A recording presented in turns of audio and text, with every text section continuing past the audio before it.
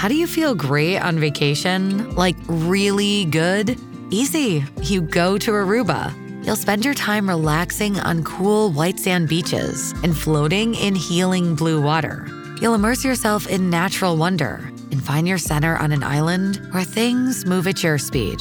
You won't just feel great, you'll feel relaxed, renewed, and ready for life. That's the Aruba effect. Plan your trip at Aruba.com. I would observe to him that perhaps his anxiety, that really his worry, whatever you've decided to name it, is really showing up during games. And maybe there's something he could do about that. Maybe he could have a different conversation with his worry. Pull the worry out, have a conversation with it. But right now, it is your agenda that he play inspired soccer.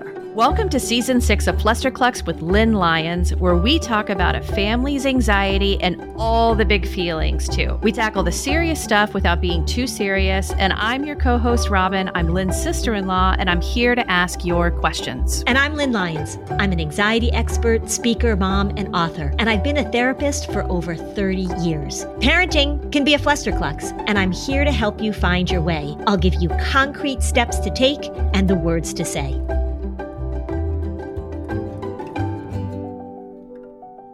Hi, Robin. Hi, Lynn.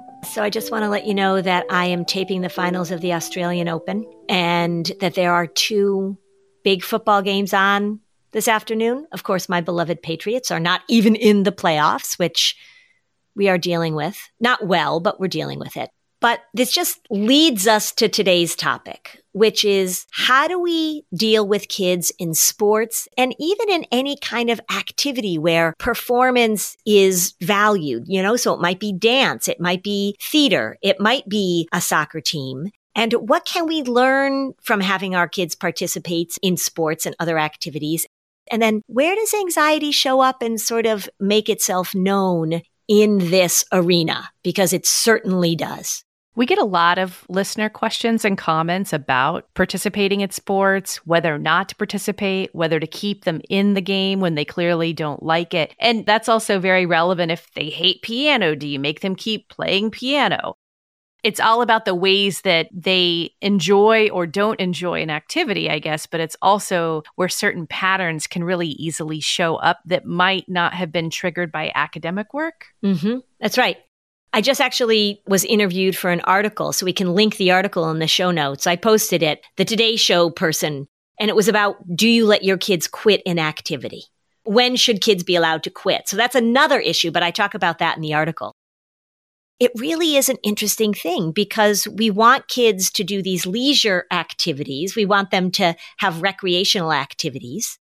Competition can be fun. I'm competitive. I like to compete. I have played sports all my life. Some of the most fun that I've had in my life is being on teams and participating in things. But how do we manage when anxiety shows up? How do we handle a kid who just doesn't really like it, doesn't do what we want them to do? How do we handle all those challenges that come with performance anxiety, which is not a diagnosis, by the way. It's just a description of content. But how do we manage that as a family? We have 2 listener questions that I think really highlight what you're saying, but I also think you want to speak to the parents before we get into them, just about there's no such thing as sports anxiety, right? Correct. There's no such thing as sports anxiety. There's no such thing actually as test anxiety. These are just descriptions of the places where anxiety shows up, and the patterns are the same.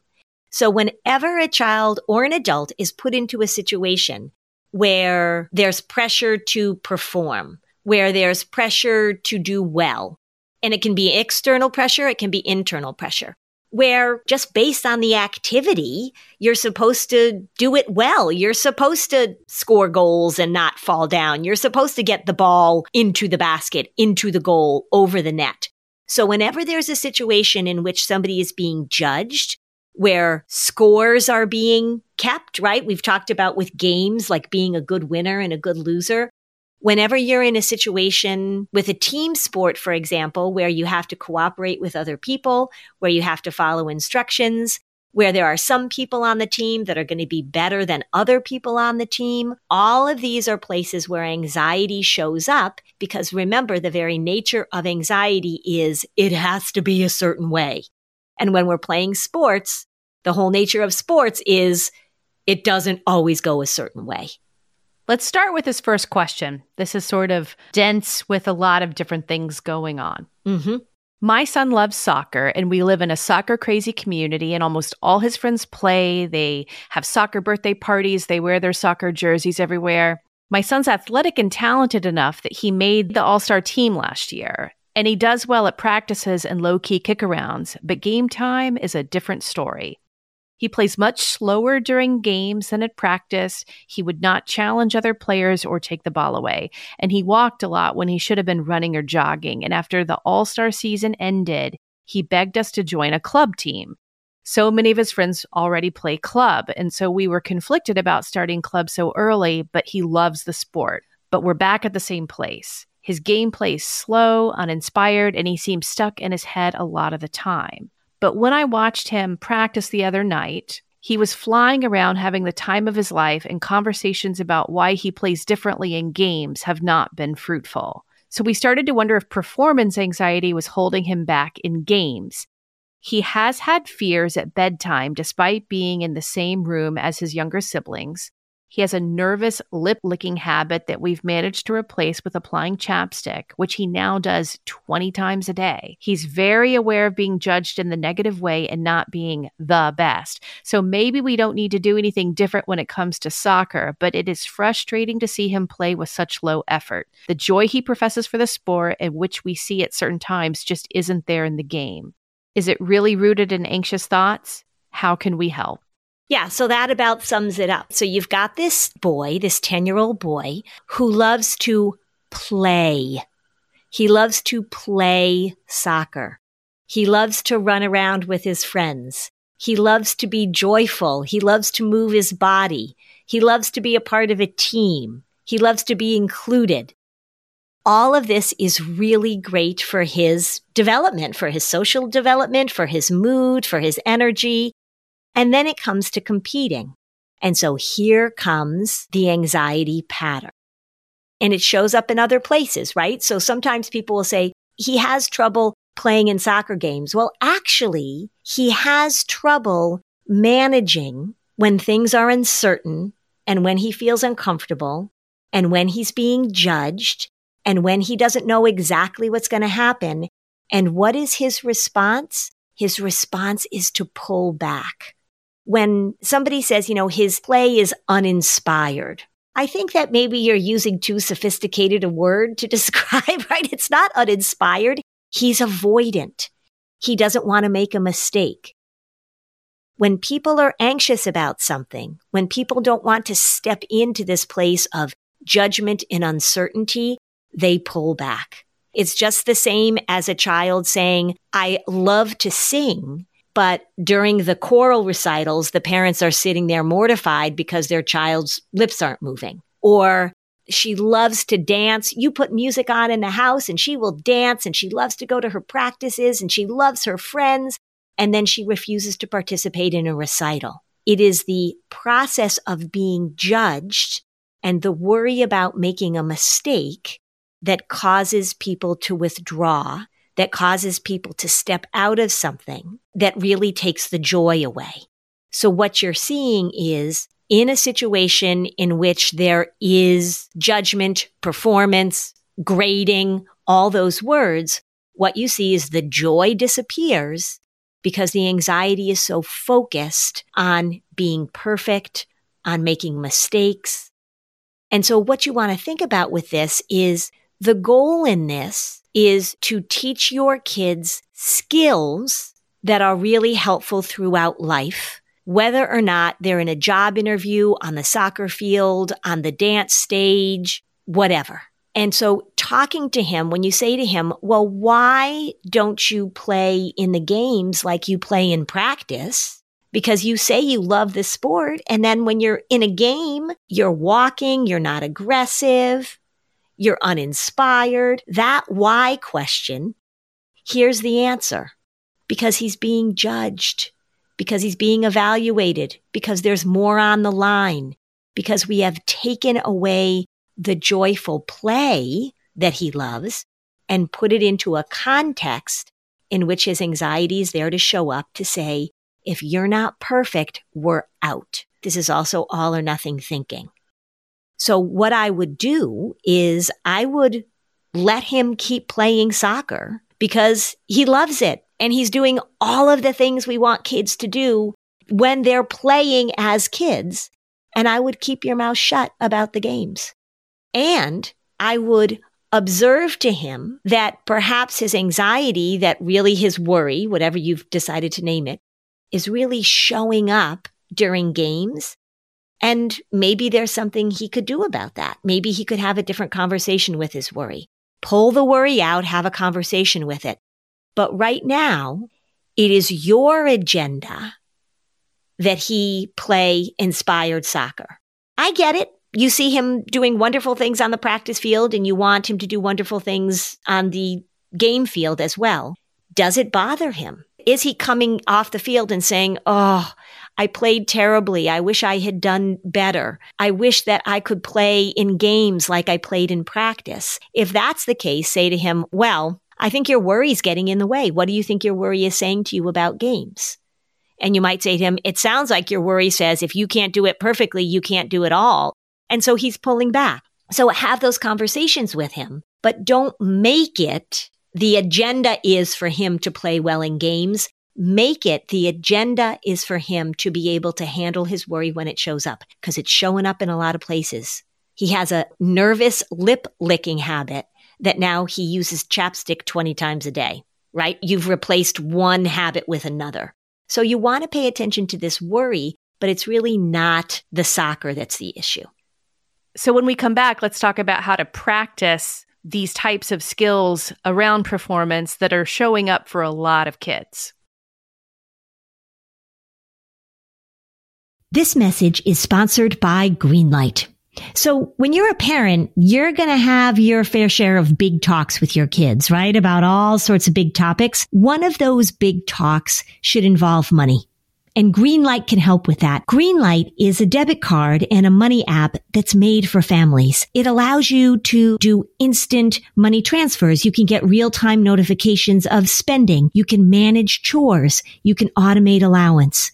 I know with my kids, we really wanted to help them see the cause and effect, right? If you spend money now, you're not going to have it later. If you earn money now and you save it, maybe you can put it towards some big purchase that you're looking forward to. This is called financial literacy, and it allows kids to build independence, to learn how money works, to make them better savers, better spenders. The Greenlight app also comes with an in-app financial literacy game. It's called Level Up, so that kids can build money confidence through videos, bite-sized challenges, mini games, and more. More than 6 million parents and kids use Greenlight to learn how to make responsible financial choices. So stop putting off the money talk and start putting your kids on the right path. Sign up for Greenlight today and get your first month free at greenlight.com/fluster. That's greenlight.com/fluster to try Greenlight for free. Greenlight.com/fluster. Hey, so the other day I had to change my car insurance, and guess what? I bought new car insurance and they sent me a check, right? So that you could buy something and get money back at the same time doesn't happen very often. And it's pretty darn fun. That's why you got to check out Ibotta. Ibotta is a free app that gives you the most cash back every time you shop on hundreds of items, from groceries to beauty supplies to toys. You can make sure you're beating inflation no matter what you're purchasing. So the average Ibotta user earns $256 a year. That's actually more than I got back on my car insurance, I'll tell you. That could cover the cost of an entire shopping trip. Other apps give you points that don't amount to too much. With Ibotta, just add your offers in the app, upload your receipt, and you get real cash that you can cash out to your bank account, PayPal, or gift cards. So join the 50 million users, earn cash back every time you shop. Over 2,700 brands, everybody. Retailers, including Lowe's, Sephora, Best Buy. Right now, Ibotta is offering our listeners $5 just for trying Ibotta by using the code FLUSTER when you register. Just go to the App Store or Google Play Store and download the free Ibotta app to start earning cash back and use the code FLUSTER. That's IBOTTA and use the code FLUSTER. Do you think seeing a therapist or a psychiatrist would be helpful, but you don't have the time to actually find one? And then, when do you have time to meet with them? Try Talkspace. By doing everything online, Talkspace has made getting the help you want easy, accessible, and affordable. It's in-network with most major insurers. There's no need to commute to appointments. You won't miss time at work or have to line up childcare in order to attend sessions. It's mental health care made easy. Talkspace lets you send messages to your therapist so you don't have to wait for your next session. Therapy can help you shift your perspective and find tools to cope in difficult times. Talkspace is the #1 online therapy platform with licensed therapists in over 40 specialties, including anxiety, depression, substance abuse, relationship issues, and much more. As a listener of this podcast, you'll get $80 off your first month with Talkspace when you go to Talkspace.com/fluster. To match with a licensed therapist today, go to Talkspace.com/fluster to get $80 off your first month. That's Talkspace.com/fluster.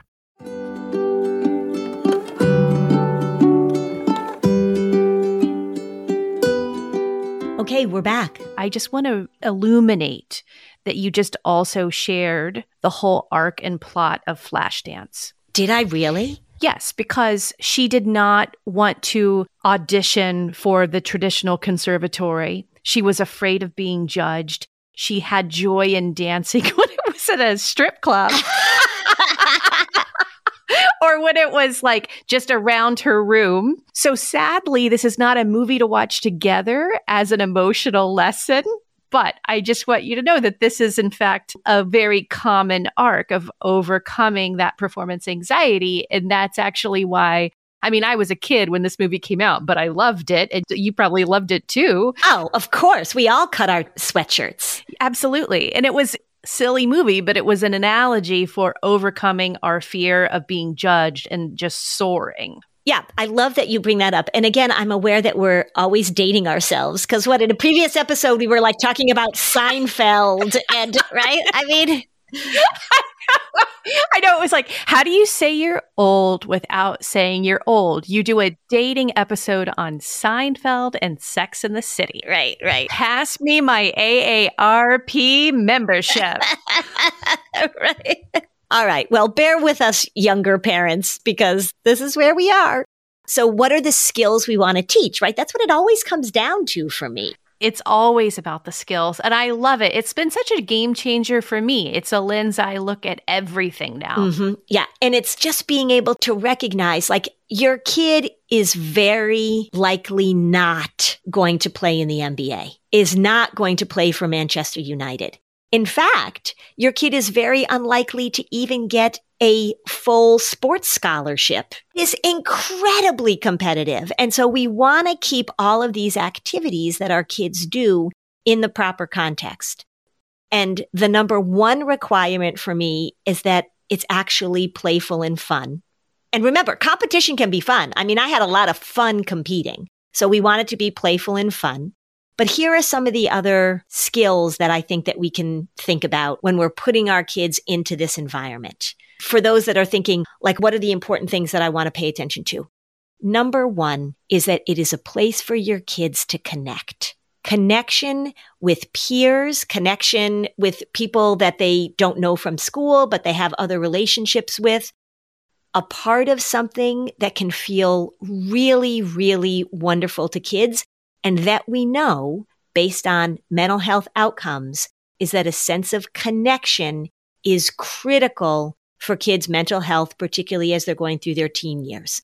So remember that that's absolutely an important part of it. Individual sports, you can still have a sense of connection with the people that you practice with the other kids that go to the rock climbing gym, that kind of stuff.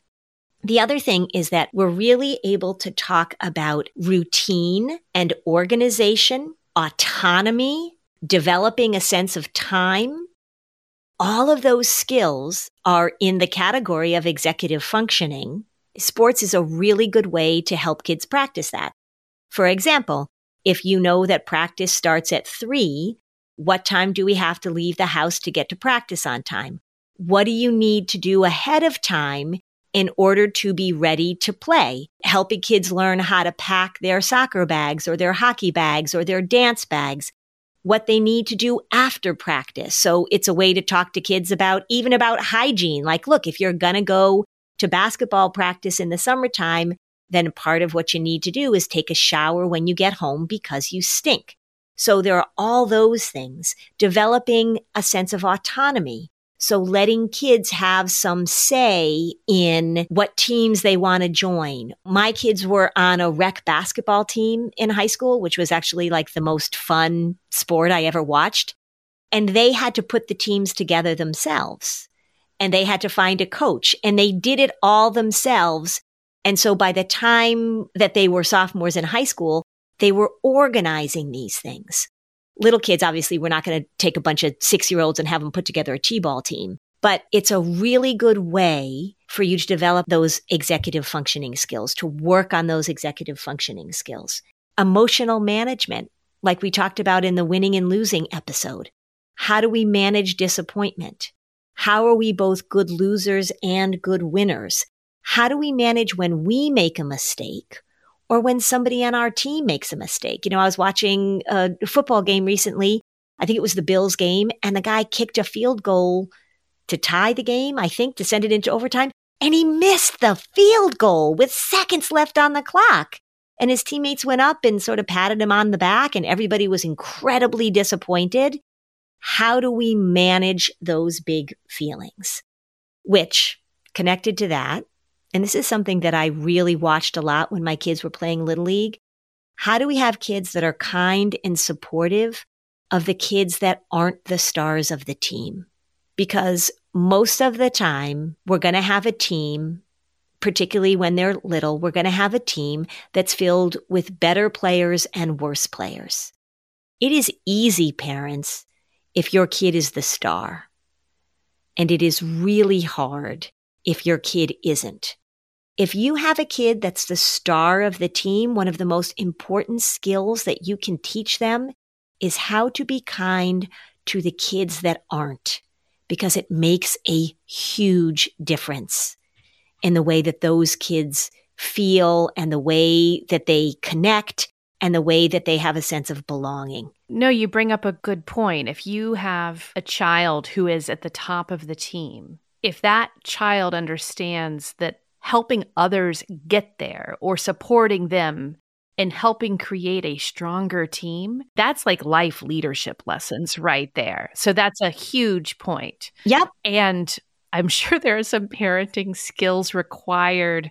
How do you show up with other parents and be a good parent on the team if your kids are the top on the team too? Yeah, because I didn't have kids who were the stars. I mean, my kids are fine athletes and they found their sports actually, which they're very good at, but they weren't the stars of the team. I sat in the bleachers and listened to other parents say things about my kid. Oh God, he's up now. Oh shoot, man. We've got 2 outs and a man on second and he's coming up to bat. That is horrible as a parent to sit there. And I'll tell you, one time I turned around and I said, you know what? That's my kid. And I'm sure it feels really good that your kid is the star, but I think you need to not say those things out loud. I mortified this parent on purpose. I think all of us are like cheering you on right now because that's completely uncalled for and inexcusable parenting behavior. Come on, guys, we can do better than that. Yeah. Okay. Can I tell you another thing that I did too? Lay it on. Well, this is more of a funny story. So I was at another baseball game and there was a grandfather there who was a total pain in the neck. And he was complaining about the coaching, that the coaches weren't doing this and the coaching wasn't doing that. My husband was the coach. I, at the time, was leaving a message on my voicemail for my son when this grandpa was chirping in my ear and I had had enough. So not ending the call, I turned to him and I said, hey, my husband is the coach. I need you to just shut your pie hole because I don't see you out there volunteering, actually. I see you sitting in the bleachers, drinking your soda, complaining about the parents that are out there putting in the time. And he said to me, well, maybe you shouldn't listen to me. And I said, oh, if only you were talking quietly enough that I didn't have to listen, I would be overjoyed. And the whole thing was recorded on my voicemail. Oh. So my kid came home from wherever he was and like, oh, there's a message from mom. So there's me reaming out this guy. Yeah. But I'll tell you, I sort of enjoyed it, right? I kind of liked listening to the voicemail. I was like, you go, girlfriend. That's right. But anyway, so that brings up another topic, like you say, I think, which you're so right to bring up, is that it's about what we as parents are modeling. There are so many things that parents are modeling during these activities and what they're saying and how they're cheering for their kids. And if you have an anxious kid, you really want to pay attention to a few really important things that have to do with perfectionism and superstition and OCD. We actually got another listener question. It's kind of similar to that. My son wants to be in team sports, but he has a hard time with games and more recent tournament time. He goes through lots of what ifs before games, and he handled the loss really pretty well. But now he's backtracking and replays things that happen and gets hung up on things like bad calls. And he's even going so far as to say that the team jinxed themselves by saying they were going to win. Yeah. When I read a question like that, or I hear a question like that, there are some of the little warning signs, right? There's the pink flag, not the red flag, but there's the flag that says, how does this context of sports, which can happen, again, this is just the context, this is just the content, but how does it show sticky brain and a little bit of this OCD perfectionism and then that superstition that comes in? We really want to make sure that when we're modeling for kids, when we're talking about winning and losing, we want to point out a few things. One is that if they are going back over things and over things, that's ruminating. They're trying to find where the mistake is. Their brain is stuck in that pattern of thinking. So we want to point that out to kids. And again, it is really helpful to talk to kids about sticky brain. I actually just did a Q&A with a school recently, and teachers were asking, well, what's some language we can use with kids that sort of ruminate and are perfectionistic? And I talked to them about sticky brain, and the comments afterwards were like, oh my God, that's such a great term to use. It's a real term, so use it. So we want to pay attention to that sticky brain, going back over things as a pattern. And then the other thing is, in this listener question, is there's that superstition thing. So there's jinx. They jinxed it, that you can't talk about certain things. In the past, I talked about my son's Little League coach that said you weren't allowed to cross the bats because that was bad luck. And my husband was all over that with my kids, right? That's not why we win or lose games. But it's really helpful and really important for families to be aware that this sports arena is full of superstition. It's full of OCD. It's full of trying to do things to prevent winning and losing that actually have nothing to do with winning and losing. And you just want to break that up. When that shows up in your family, you want to talk about it very directly. So use this as a way to talk about the trap, the lure, the stickiness of perfectionism and of superstition. Be very direct about it. Well, let's also acknowledge that the professional athletes who tend to have these patterns of superstition and stickiness, they may be excelling in their sport, but that pattern that they are so connected to is showing up in other parts of their personal life. Oh, I'm sure. Yeah. Let's just ask Giselle. Yeah. So, but no, that's exactly right. If you are a professional athlete, that means you have all these people around you that are making their living off your perfectionism and you're super, right? Nobody's going to say anything to you. They want it. They support it. So it's really helpful to point that out. I mean, I think that in the larger picture of things, whether we're playing sports or whether we're coaching sports or whether we're watching sports, there's a lot of stuff for us to sink our teeth into as examples of all of these patterns that I'm talking about.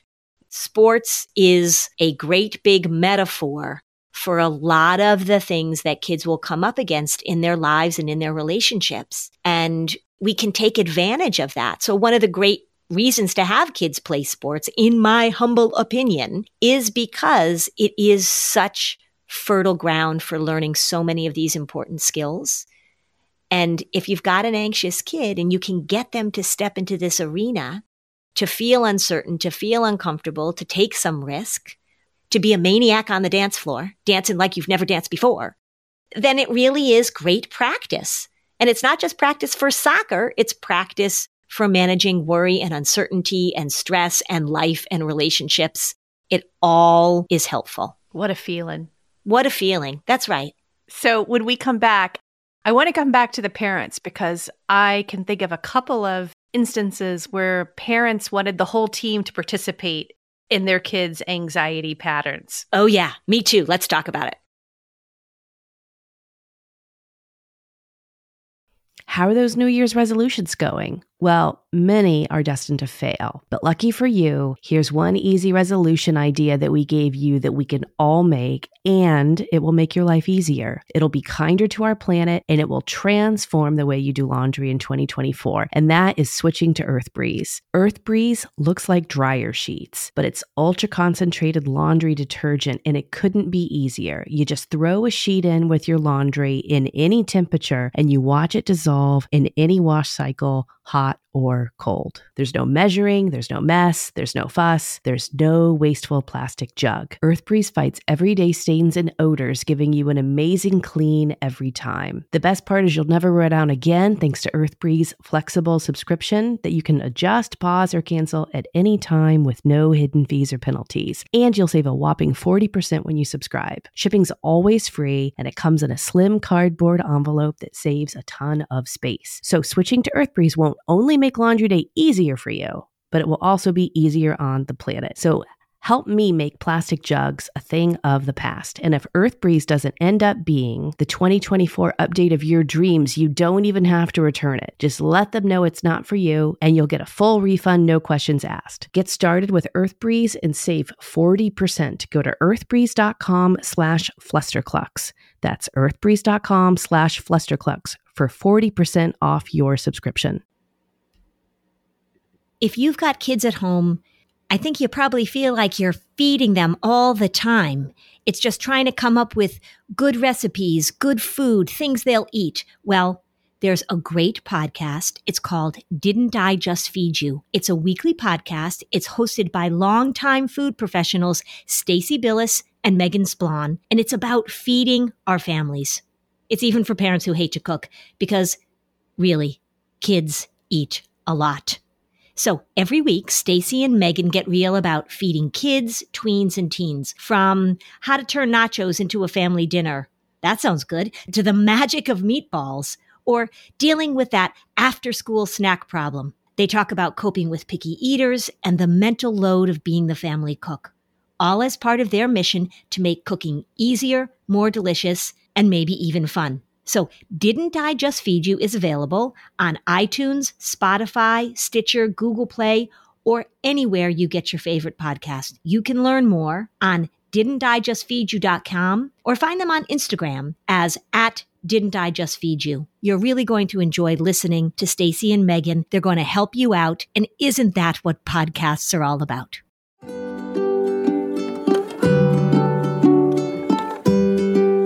Okay, so now back to the show. I love that we're talking about the parents too, because that's not really what we were thinking of talking about, but I think we all need a check-in. I know of 2 instances where with a team, this one actually might have been yours, where there was a player on the young team afraid of dogs, and then the parent asked every family not to bring dogs. And then I know a second one where the child had real anxiety about being late and always had to arrive very early. So then requested that the parents doing carpool have to come like 20 minutes early to accommodate that kid's rigidity about being early.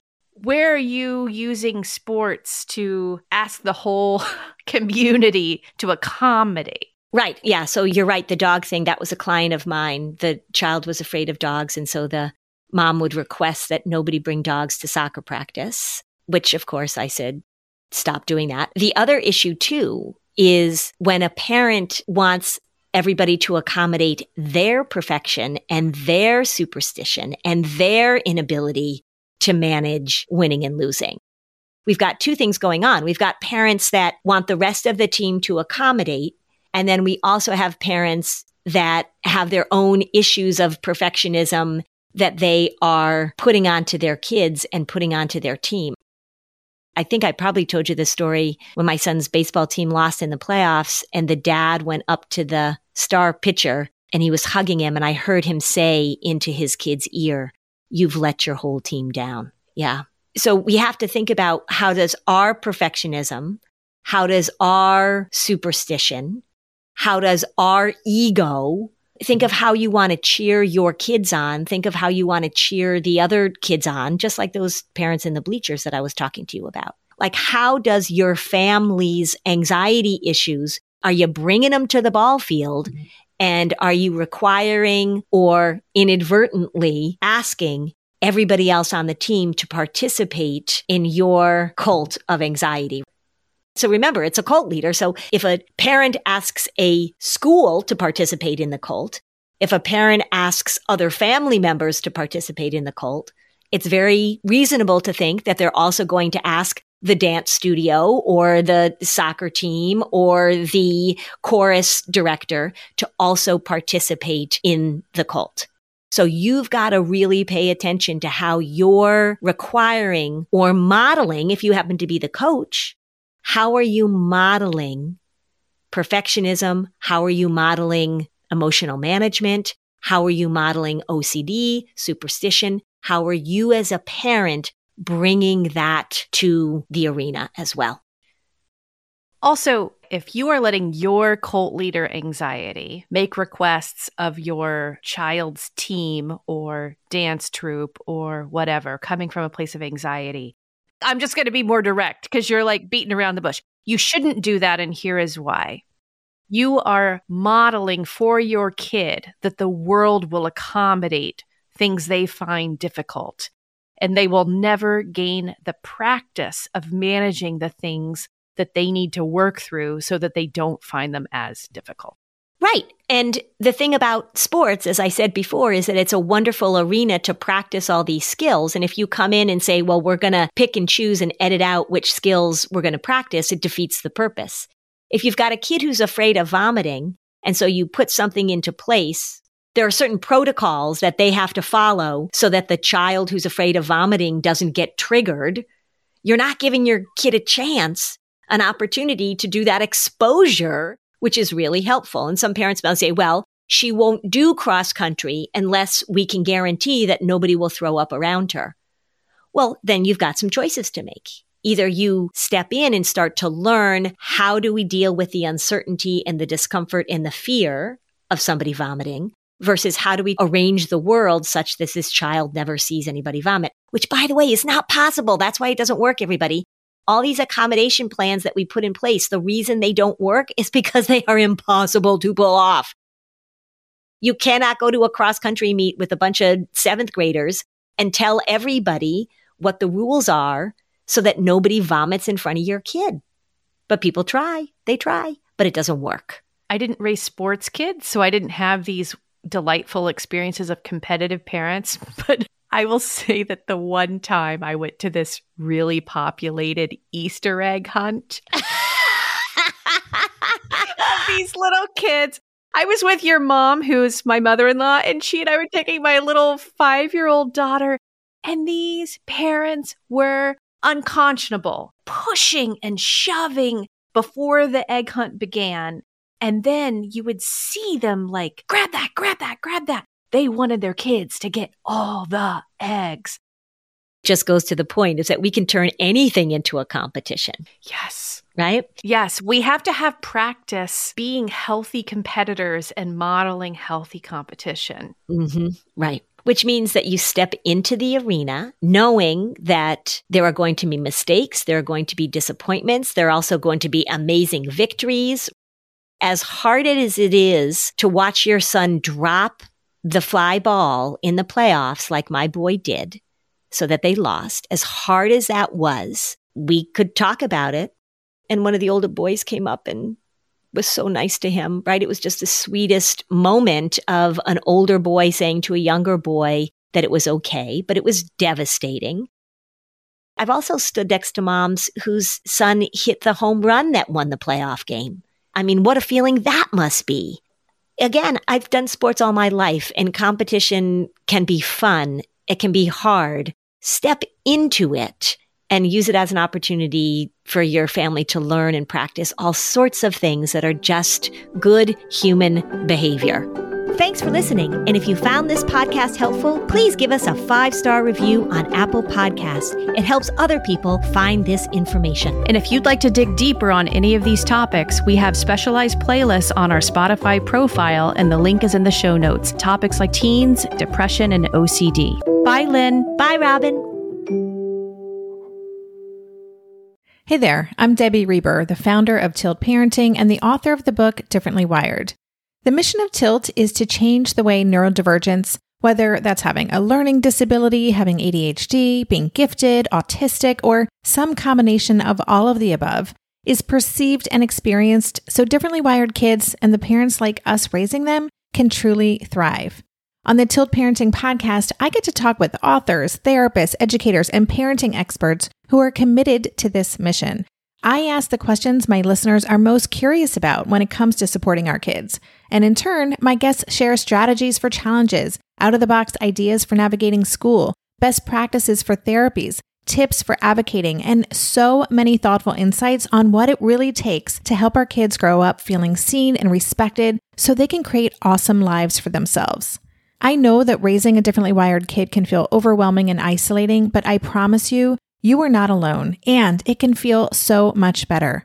If you're on this parenting journey, come listen to Tilt Parenting. Together, we can shift this paradigm and show up for our exceptional kids with hope, possibility, and joy.